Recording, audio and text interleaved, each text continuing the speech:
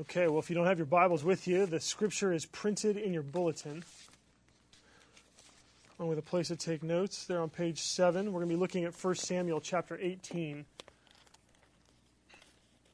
1 Samuel 18.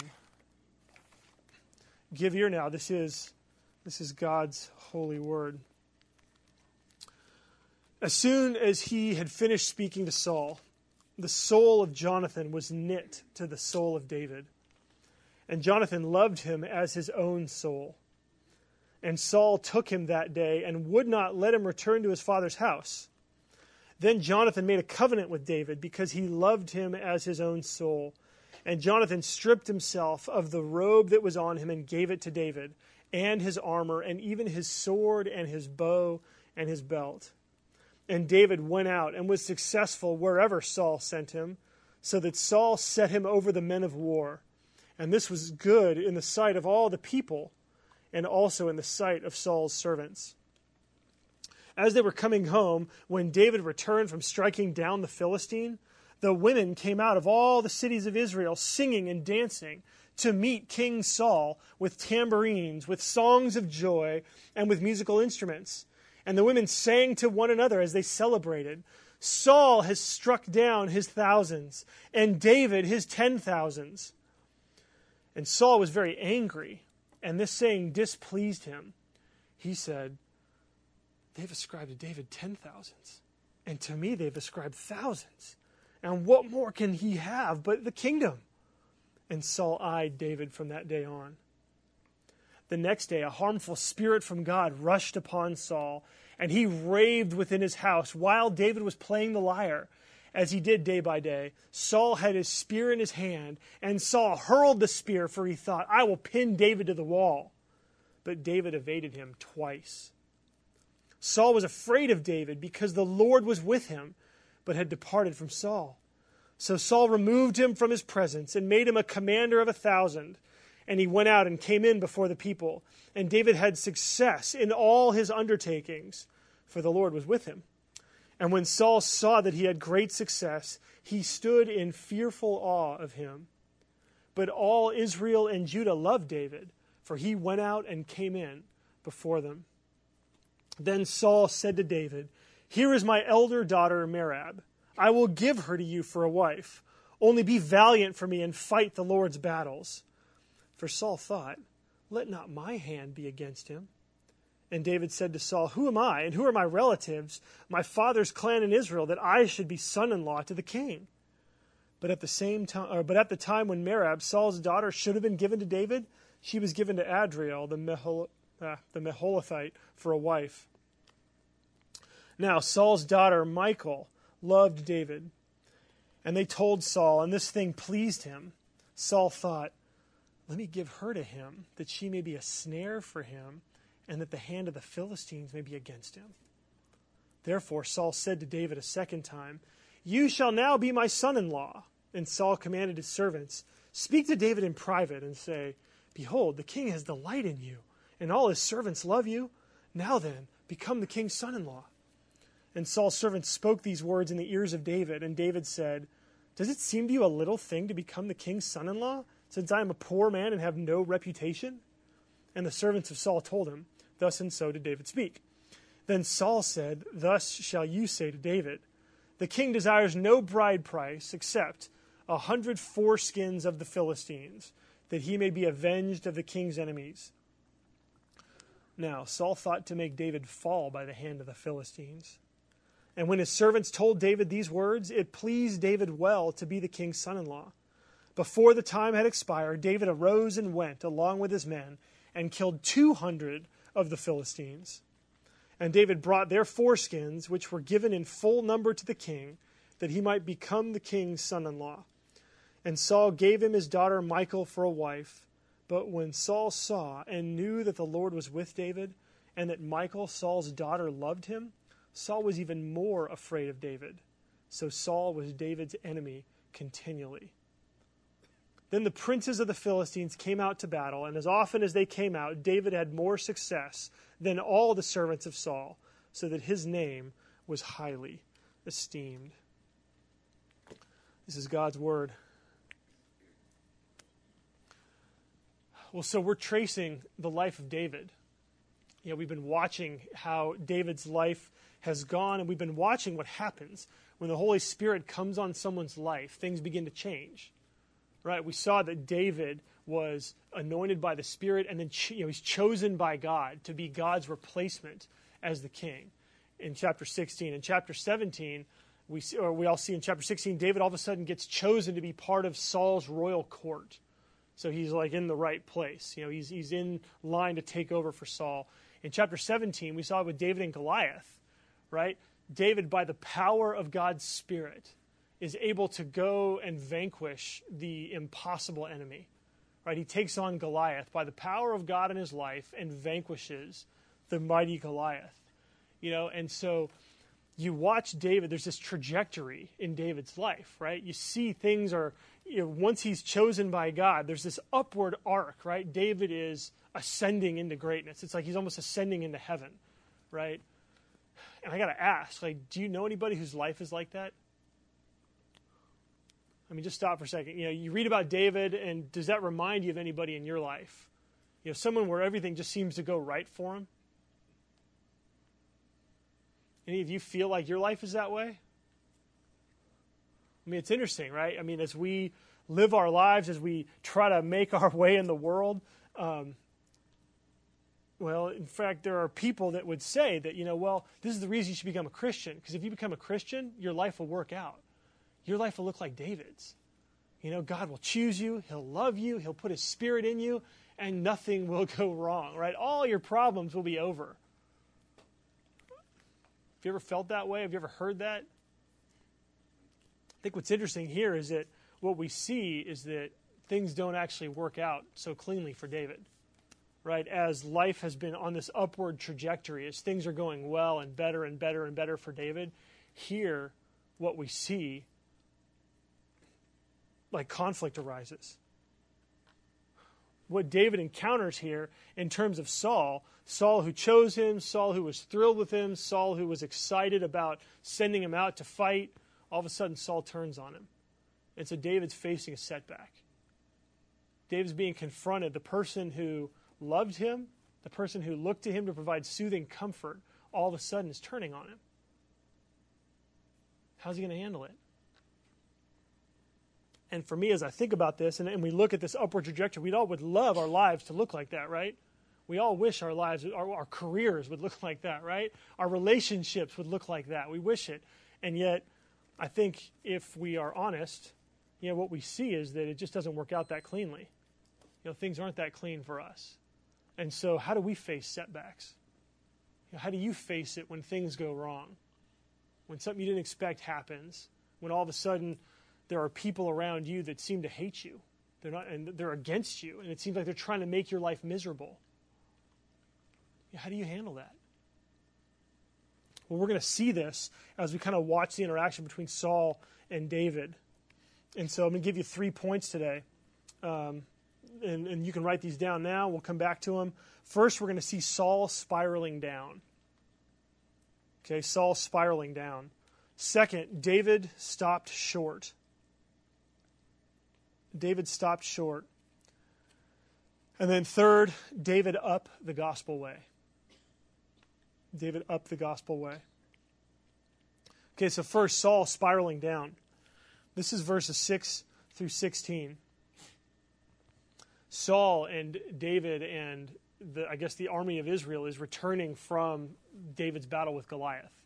Okay, that's what verse 6 tells us. They're on their way back from striking down the Philistine.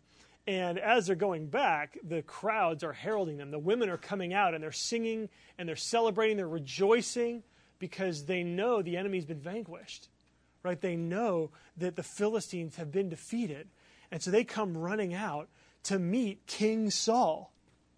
Right? That's what verse 6 says. They came out singing and dancing to meet King Saul with tambourines, with songs of joy, with musical instruments. And so it's almost like a ticker tape parade. Right? Everybody's running out. They're all praising and heralding Saul. And they sing. Right? And the women who are singing, they sing to one another. Verse 7, Saul has struck down his thousands, and David his 10,000s. Right? They're singing, they're praising David and Saul. They're praising them for their mighty triumphs in battle. The problem here is that Saul misunderstood them. Right? Instead of joining in their celebration, instead of experiencing the praise and reveling in it, Saul misunderstands. Right? Verse 8 says, Saul was very angry, and this thing displeased him. It's almost like Saul thinks what the women sang was, Saul has struck down his thousands, but David his 10,000s. Right? Saul thinks that they're making a comparison. Saul thinks that they are rating David higher than him. And really, it's not true. It's not true. Saul assumes, though, that these women are coming out to make fun of him, or to put him down, or to exalt David over him. That's how Saul interprets their song. Okay, and I think if you wrestle with the text, it's pretty clear that Saul is misunderstanding them.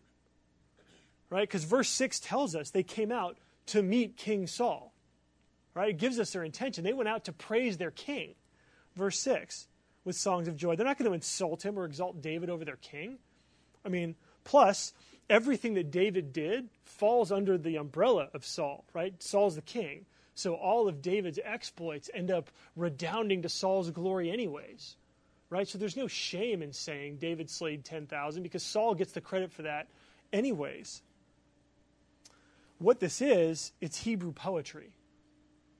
Okay, this was one of the ways, this is one of the literary techniques that was used in Hebrew. It's a centuries-old stylistic thing where a number is used in the first half of a verse, and then the number is augmented either by adding one or by adding a zero at the end of it in the second half of the verse. Okay, in the Proverbs, it says this a lot. There's one famous place where it says, there are 6 things, even 7, that the Lord hates, things he cannot stand. Right? In Proverbs 30, there's 4 instances where it says, there are 3 things, yet even 4. 3 things, yet even 4. I mean, this is just a way that Hebrew poetry worked. Okay, and so these women, they're not trying to insult their king. They're not trying to say, oh, you're this, but David's this. What they're doing is they are celebrating, and they're just saying, man, y'all have slain a whole lot of people.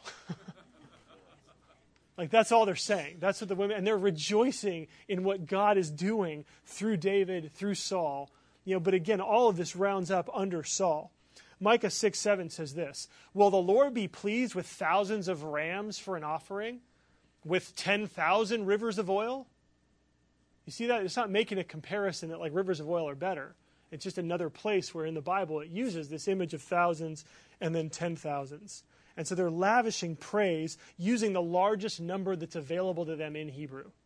Okay, there is no other single number that's bigger than this. And so this is what they're doing. But Saul can't hear that. Why? Yeah. Saul is fallen prey to negative emotions. Okay? Saul has been trapped and is now enslaved by his internal negative emotions. He's dealing with jealousy. Right? Saul is jealous of David. Isn't this how this works? Right? Come on, if you're honest. Right? When you're jealous, can't you smell? If you're jealous of somebody, you smell every compliment that they get. Right? You also hear every you read into anything anybody says. If they say, if they mention the two of you together, right? You can read into that, oh, they're comparing us. Right? I mean, this is what jealousy does. Right? So Saul's emotions get the better of him, and it's not just jealousy. Right? It's anger first.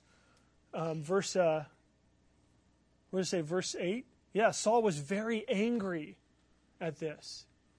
Because for him, he thought, how dare they make David out to be better than me?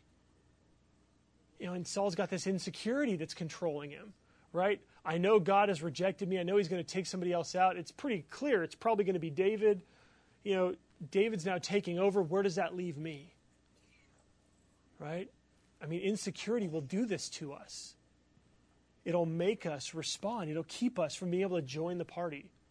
Right? I mean, if you remember the parable of the prodigal son, this is part of what keeps the older brother out of the party. right, refuses to come in because he's jealous, he's insecure. Saul's jealous of David's accomplishment. And then I think the biggest issue is fear. Right? Going back to fear. And it's funny because last chapter we saw that Saul was terrified of Goliath. But he didn't deal with it. He didn't deal with his fear appropriately. And so because he didn't deal with his fear appropriately, we realize that his fear is not gone anymore. Like his fear is still there. And now, instead of being afraid of Goliath, now he's actually afraid of David. And so this is what happens. If you don't deal with your negative emotions appropriately, if you don't run to God with your negative emotions and deal with them with him, if you don't lay them before him, confess them, and deal with them, they won't go away. Even if Goliath is slain, your fear doesn't go away, and it will crop up in another place. Your insecurity will crop up again. Your jealousy will crop up. Now, what's interesting about Saul is that not only is he being controlled by these negative emotions, but he's also, it's being made worse because he's isolating himself. Okay, this is kind of subtle, but look at verse 8. Look at verse 8. It says, he was angry, this displeased him, and he said, they have ascribed to David 10,000s, and to me they have ascribed thousands. Saul's not talking to anybody here. He's talking to himself. Right? He's not talking to the women. He's not saying, you have done this. What's going on? Why are you doing this? He's saying they. And it's almost like the text is saying that he's talking to himself. He's talking about the women, not to the women. And so I think what we're seeing here is that his fear and his insecurity sort of are driving him farther inward. Isn't this how it works for us? Right? I can't really talk about this. And then there's the whole shame thing. I shouldn't really be feeling this way. I should be better than this. I can't tell somebody I'm feeling this way, or I can't confess this out loud. I don't want anybody to think that I'm this insecure. And so it drives us farther in, right? And this is how we deal with this. One author said this: what would have happened if Saul had had the courage to actually talk to the women? The women would naturally have sworn from the bottom of their hearts that they had in no way intended to extol David at the king's expense. Right? Saul could have then taken a deep breath and allowed the pain of his incorrect interpretation to pass. Oh, cool. All right. They aren't comparing me to him. They're not making him out like this. It would all come crumbling down, right? These things that we erect for ourselves in the privacy of our own thinking. Right, these things that just sort of get bigger and bigger and bigger. If we actually talk about them, we realize they're actually either they're not true, or they just sort of crumble, or they don't seem so big anymore when we mention them. But no, not for Saul. Saul's fear and insecurity, back to the quote, do not allow him to enter into a dialogue. Saul doesn't give the women a chance to reveal their intentions and their good faith as yet, and to cure him of the darkness within with their comforting assurances. He does not allow them into his heart, and that is just as much his loss as anyone's. The result is that he's left alone, tormented and embittered in black thoughts. After an encounter with his subjects, an encounter that I imagine Saul endured by publicly maintaining the facade of a cheerful conqueror. So thus, the rejected one intensifies his rejection. And what we see here is that the very next morning, jealousy drives him all the way to attempted murder. This is kind of how it works, right? The downward spiral. And this is true for both Christians and non. So if you're here and believing in Jesus, here and not believing in him, this same thing traps all of us. These emotions, right? If we give in to them, if we don't deal with them appropriately, fear, anger, jealousy, insecurity, it'll take all of us and just flush us down the toilet. It'll get a hold of us. And sometimes it's not your whole life. Sometimes it just starts in a little small area of your life, right? But if you let it go, it's like it builds a beachhead and it starts to take over. And we got to be careful about this. Because after a while, you end up doing things you never thought you would.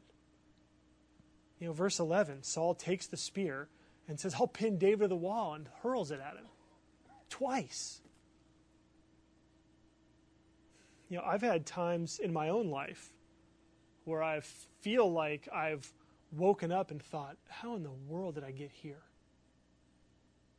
Like, how in the world did it get this bad in my life? Have you ever felt that way? It's almost like you're slapping yourself going, man. And then you look and you think, well, you know what? I made the decision there, and then I came to here, and then I made another decision here, and another decision, and it's like you can see how you got there, but then you're like, oh, God, I'm ashamed of where I am. I can't believe I just did this. I mean, this is what Saul is going through. Now, it's interesting because we're going to see later on, there are times when Saul does kind of slap himself silly and wake up, where he has moments of rationality in the midst of his, of getting in control by these emotions. But instead of coming back to God, he just goes back to these emotions. He goes back to the fear. He goes back to the, back to the insecurity, back to the jealousy and the anger, and it just spirals down again.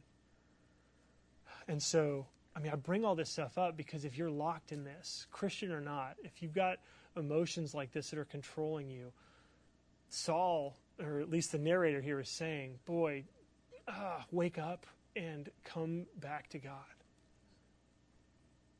The only person that can free you from this stuff is Jesus.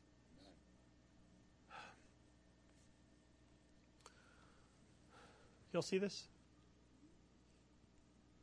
This is, let me tell you the story about this. So Lainey has an iPod, okay? And I learned, she's got one of these iPod touches, okay? And I learned after we got it that it comes with this GPS connecting thing so that if you work out or you run or you bike, it'll actually keep track of how far you go. And it says that you take the GPS device and you put it in your shoe. Okay, and then you connect it with the iPod itself, and you carry it with you, and it tells you how far you've run. Okay, and it tells you how fast you're running per mile, all that kind of stuff. So, really helpful for me. I've never had one of these things. I've always wanted one. I've had a friend who had it, and I thought, oh, this is great. So, I go digging through here, and I pull this out, and I'm like, wow, this is amazing. Look at this. It's this cloth thingy.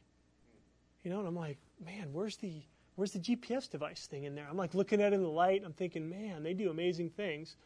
And so I get the iPod out. I'm getting ready for the AIDS run. This was a few weeks ago, and so I'm like trying to do the link thing. I hit the little button with the application on the iPod, right? I click on it, and it says, okay, syncing with the GPS, and so there I am, and it's like flashing, waiting for it to connect. It's not connecting, and then this thing comes up, and it says, try walking around. Okay, because if you walk around, then it has this sense that it's moving, I guess. And so there I go. So I'm walking around our house, okay, down the hallway, through the living room, the dining room, through the kitchen, and I'm watching this thing, and it's still trying to sync, and it's not syncing, right? And I must have, how long? 15 minutes? I'm walking around. I'm like, what's going on? I stop it, and I restart it. I turn it off. I turn it back on, do the whole reboot thing. And it's not working. It will not connect. And I'm thinking, well, this isn't, this is messed up. And so then I go back and I get the instructions out, and I'm thinking, well, and I'm looking at, it gives you a list in the instruction manual of what's included in the packaging. And so it says, iPod, earphones, cleaning cloth, and there's nothing else. And I'm like, where's the GPS device? And then it hits me, like, this is a cleaning cloth. So, that's not good. It was awful. I'm like 15 minutes, like there I am, and Lainey's laughing at me, the kids are laughing at me, and so this is a cleaning cloth. But this is just the genius of Apple marketing, because when you open up the package, this thing is rolled up real tight, like this. Looks like almost like a little cigar or cigarette. It's rolled up like this, and it's in this like plastic case, so it looks really cool. It doesn't look like, you don't do that with, anyways. So this is a cleaning cloth, and no matter how hard you try, no matter how long you try to get it to sync, it's not going to sync up with your iPod. It's not going to tell you how far you've run. And so why am I bringing this up? This is what Saul is doing with his life. Okay? Saul is allowing his emotions, he's allowing his jealousy, his insecurity, his fear, and his anger, and he's trying to pursue happiness by obeying these emotions. Okay? I mean, that's what Saul is trying to do. Saul thinks, if I just give in to my jealousy and remove the one I'm jealous of, if I allow my anger to drive me to murder the one I'm angry at, then I will be happy. If I submit to my insecurity and my fear and squeeze harder to remove the one who is in the way of me having a long kingdom, then I'll be happy. And I guess what I'm saying is that if you are living your life by your negative emotions, you are not going to connect to happiness.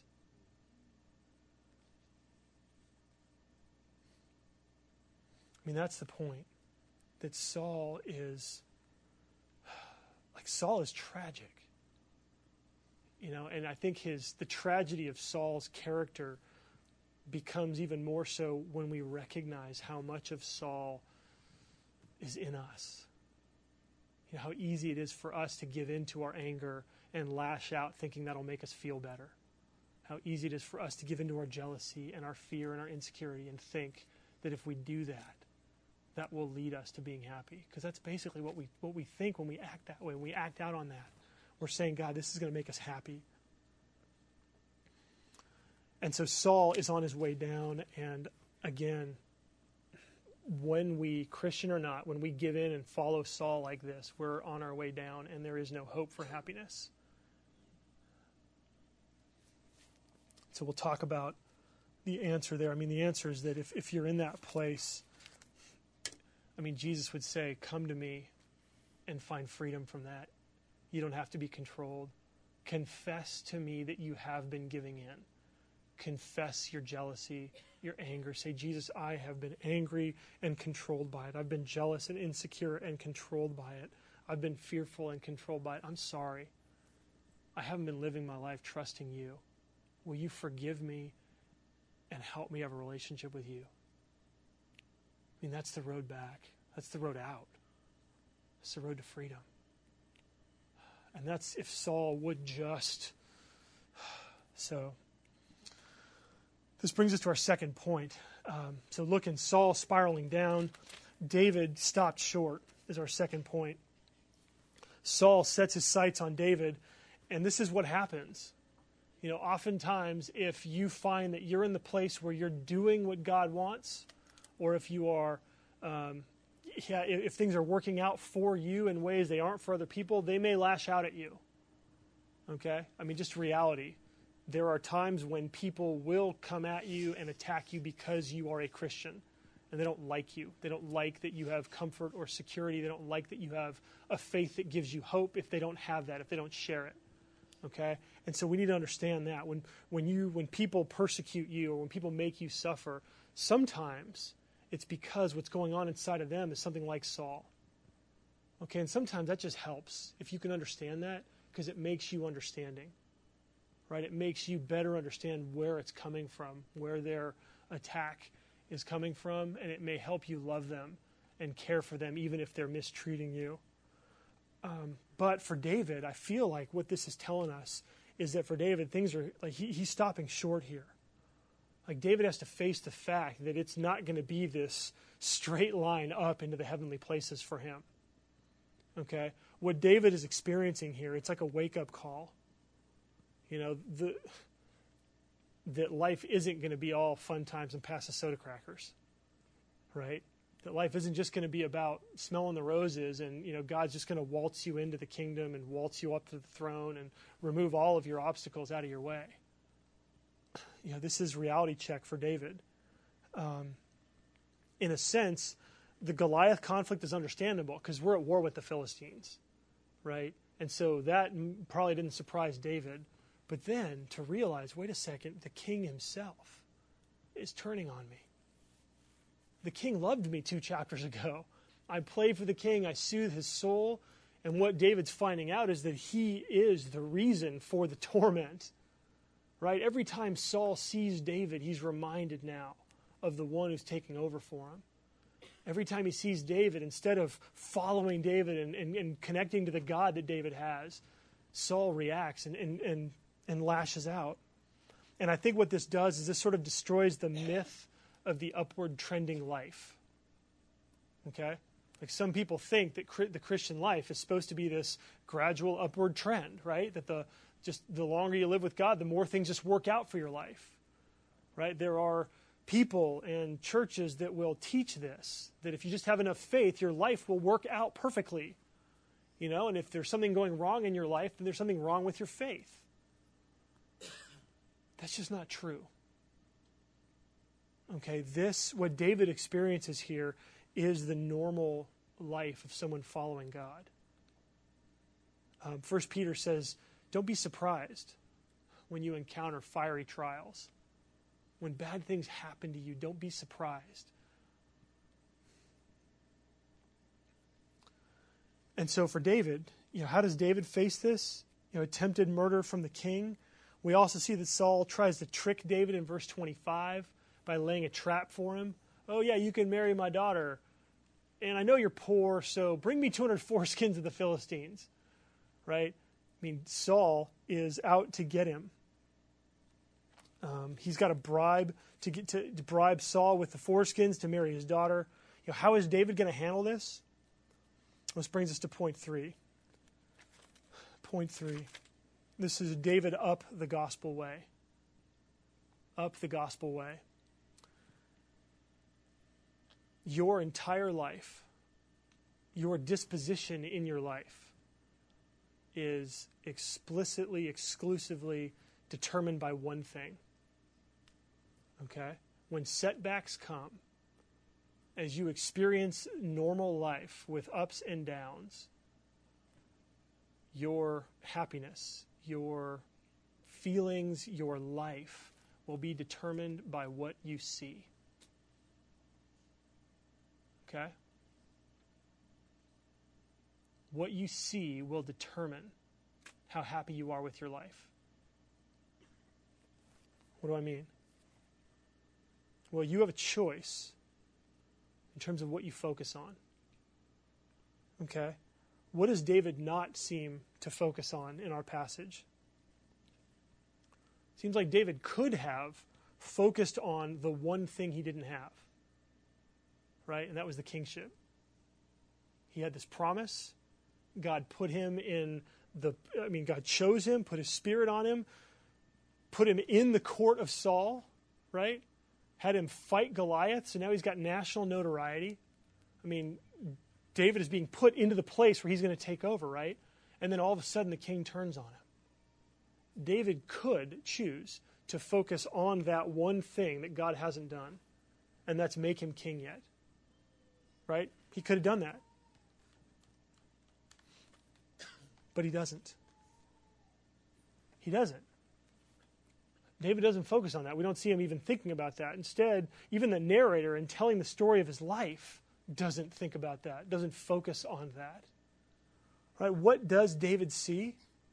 Well, if David looks around, everything is going according to plan. Right? If you look around this chapter, you can see that everything is going according to plan. You can see God at work in David's life. And so the question for you is, what do you focus on? When something goes wrong, when there's a setback in your life, what do you focus on? Like, do you focus on the setback? Do you focus on the thing that's happened that has caused everything to fall apart? Do you focus on the promises that you feel like aren't being kept? Or do you have eyes to see God in the midst of your life? In the midst of this, we see that all the people love David. Right, verse 5. David went out, was successful wherever Saul sent him. Saul sent him over the men of war, and this was good in the sight of all the people, and also in the sight of all Saul's servants. Verse 16. But all Israel and Judah loved David, for he went out and came in before them. And so what we see is that David has the popularity. He's been chosen, in a sense, almost, by the people. We also see that he's married into the king's family. Right? Look at Michal.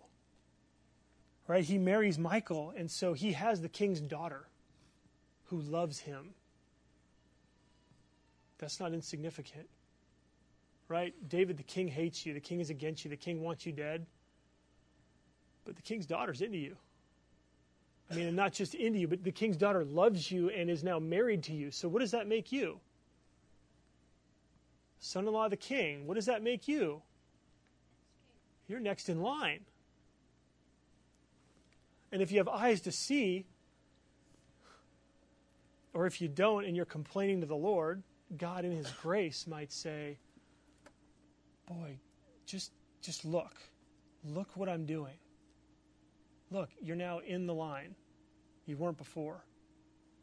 Right? You're married now into the family line. And so you're in line. Just be patient. And again, if you have eyes to see, then you can take courage there. So it's almost like God is saying, look, I've got you exactly where I want you. And I think for you, God would probably say the same thing. But you have to look. You have to see, what is God doing in the midst of my life? And then just over and over and over again, you see that God is with David. He's got a relationship. He's got a relationship with God. The king is after him, but the King of Kings is on his side. Amen. And so, David is getting protection that he can see. Right? He evades the spear twice. Somehow God enables him to avoid Saul's spear. Every time he goes out in battle, he comes back with success because the Lord was with him. And it's like God standing behind him, and thanks to that support, he's always successful. But then I think even you see God's protection in ways David can't see. The whole thing with the Philistines and the foreskins, David had no idea that that was a trap from Saul to kill him. David had no idea. And you think, well, God was protecting him anyways. And I just think, how many times has that happened for us? Where we don't even know what's going on, and yet God is protecting us. And then you find out later, oh my goodness, I can't believe that God was watching out for me. I mean, I got something else that happened to me this week. This one's kind of funny. Can't read this. This is a piece of paper. Dick and I have been in this great conversation about the death of Jesus and the resurrection of Jesus. Okay, and like, which is more important? What is most important about those two things?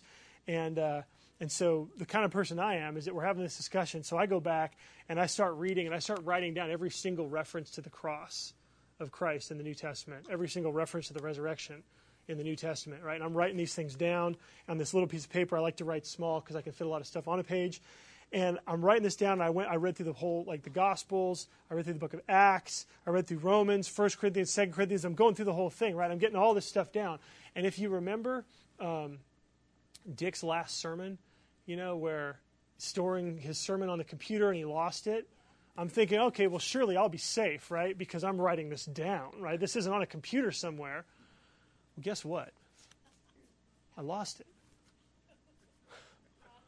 I lost it. And it was interesting because while I was doing this, I had a bad attitude. I was looking to prove Dick wrong, okay? Like, yeah, I'm going to show him. I'll get all these verses and stuff. And so I'm going through this, and all of a sudden I lose it. And I'm thinking, oh, no. We're talking about 15 hours of work or so. So not a small, it's not death or anything like that. There's a lot worse things that could happen. This is a huge amount of work. And it's kind of one of those things where when you're done, you're thinking, I am not going to do that again. And so I was just sad. I was just sad. I was frustrated. I was kind of bitter. And I'm thinking, well, and here's what's interesting is that while I'm without this thing for a couple of weeks, Dick and I are still talking, and I'm talking some to Mark and some to Chad, and I'm realizing some to Jackie, and my heart began to change because I realized that I had a bad attitude.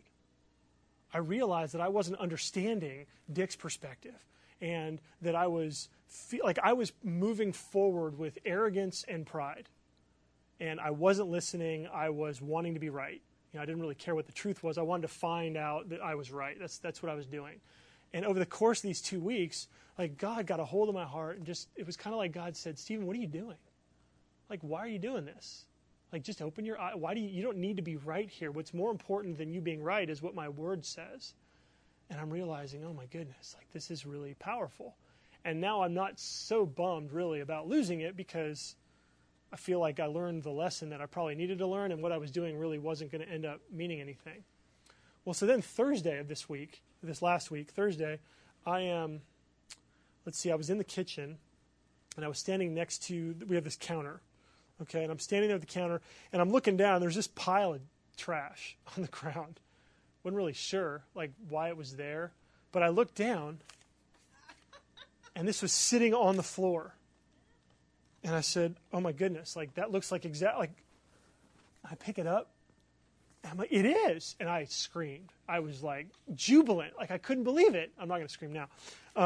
But I could not believe it. And I was like, what is this doing here? You know, and Jamie says, oh yeah, Daddy, I'm sorry. I brought my trash can out from our bedroom and I flipped it over to like shake it in the trash that's going to go out to the trash can.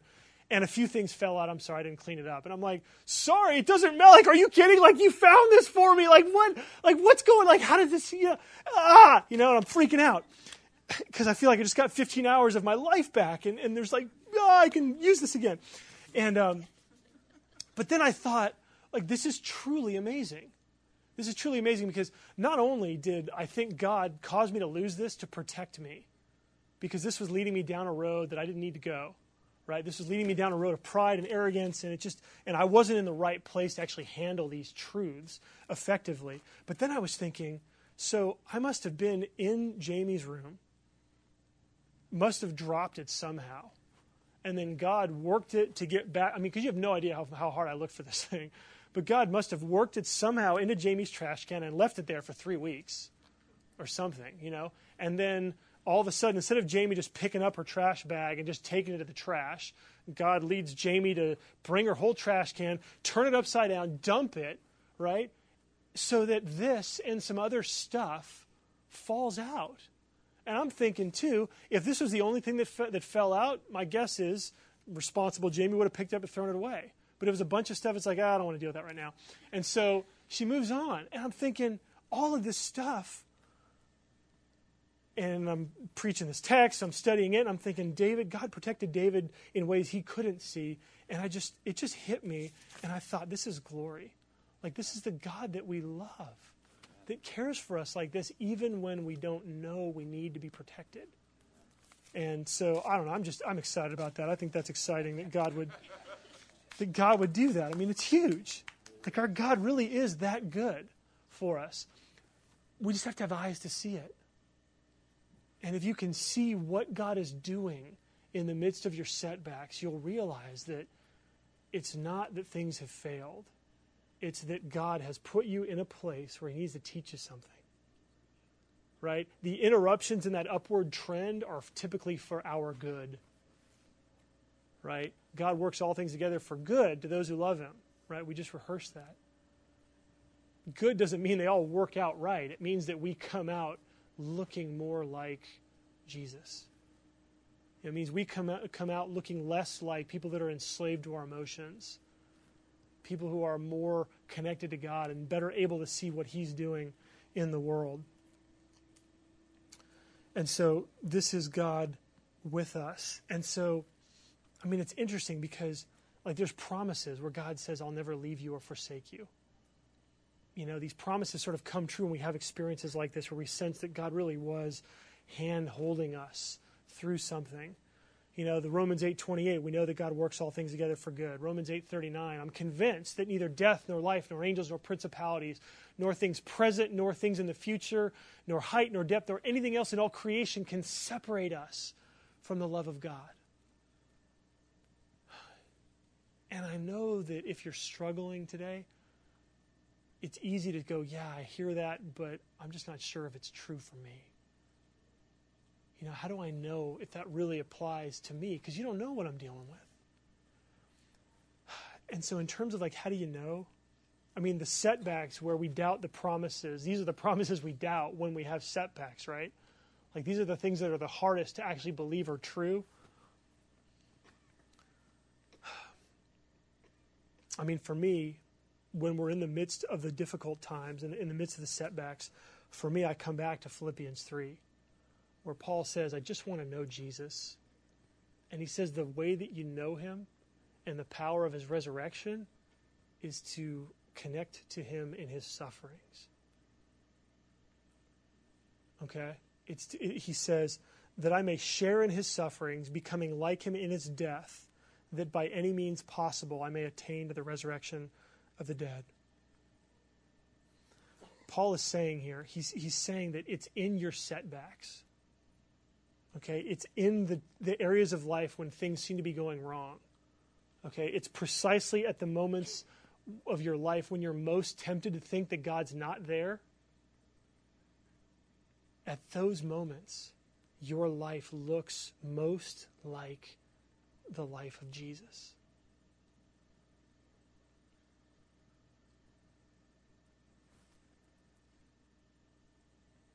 Jesus, who deserved nothing but glory, and yet was betrayed, was misunderstood, was attacked, was mocked, was spit on, was beaten, was tortured, and then crucified. When the setbacks come, when that upward trend has a major dip, at that place, I think what the Bible would offer you is to say that that's when you can come to the cross. Come to the cross and realize that God is at that moment, he's shaping your life to look more like Jesus. And that's a path that leads you right. Because if you can get to the cross, if you can realize that that is what God is doing in your life, then you go running to the cross and you find in the cross that Jesus has taken all of the evil for you. He's died for your sins. He has paid the price. And the cross isn't the end, right? Because then the resurrection comes. And if God can make your life look like the crucifixion, then Paul says, when you recognize that connection, God will make your life look like the resurrection. And so you come to the cross because it like catapults you up into the resurrection. And this isn't just theology, okay? I mean, for me, this stuff is glorious because I think about this and it really gives me hope. But I know that sometimes it feels a little bit dry. It feels a little bit up in the air. Like, how does this really connect to life? And I guess I want to tell you that this story teaches us that Jesus wants to do this for you personally. Okay? He wants to come to you personally. And we know that because of Jonathan. Okay? This chapter starts with Jonathan, the first 5 verses. Look what Jonathan does. As soon as he had finished speaking to Saul, the soul of Jonathan was knit to the soul of David, and Jonathan loved him as his own soul. Verse 3, then Jonathan made a covenant with David because he loved him as his own soul. And Jonathan stripped himself of the robe that was on him and gave it to David and his armor and even the sword and his bow and his belt.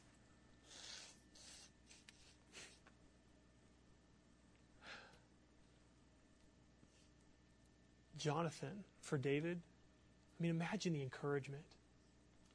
Imagine the encouragement, right? Because we don't know after the Goliath thing, what's Jonathan going to think, right? Jonathan was the deliverer in chapter 14. Jonathan was next in line. He's the guy who's supposed to take over. How's Jonathan going to feel about David? And what God does for David in the midst of his struggles with the king is that God sends him the king's son. And when the king's son comes, the king's son says, I love you, and I am committed to you. And I want you to know you have nothing to fear from me. Can you imagine the encouragement of that? So now, God is providing for David, not just the king's daughter, but now the king's son. And this is Jesus for us. This is Jesus drawing near to you. Jesus who has knit his soul to yours. Okay, how do you know that? Well, it's because Jesus stripped himself when he was hung on the cross. It's because Jesus actually took his perfect life, his perfect righteousness, and he wraps it around you. And so God looks at you as though you are as perfect as Jesus. He gives you his own clothes. He gives you his sword, which is his word, his armor, the breastplate of righteousness, Ephesians 6 says. It's his righteousness, not yours, that covers and protects you. And he doesn't just say it, but he makes a covenant, right? And he seals the covenant in his own blood. Like, that's how sure you can be that when you read about the love that Jonathan has for David, that Jesus is telling you, I love you even more. And that my love is designed to give you assurance and protection. My love is designed to guarantee you a future with God forever. Let's pray.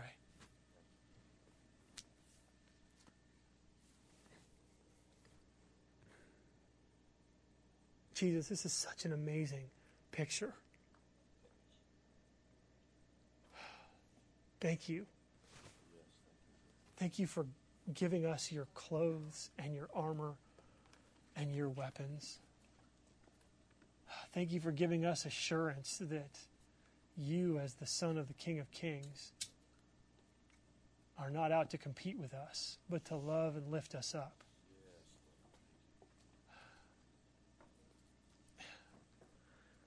Father, if there are people here who haven't yet committed to you, would you draw them with the love of Jesus?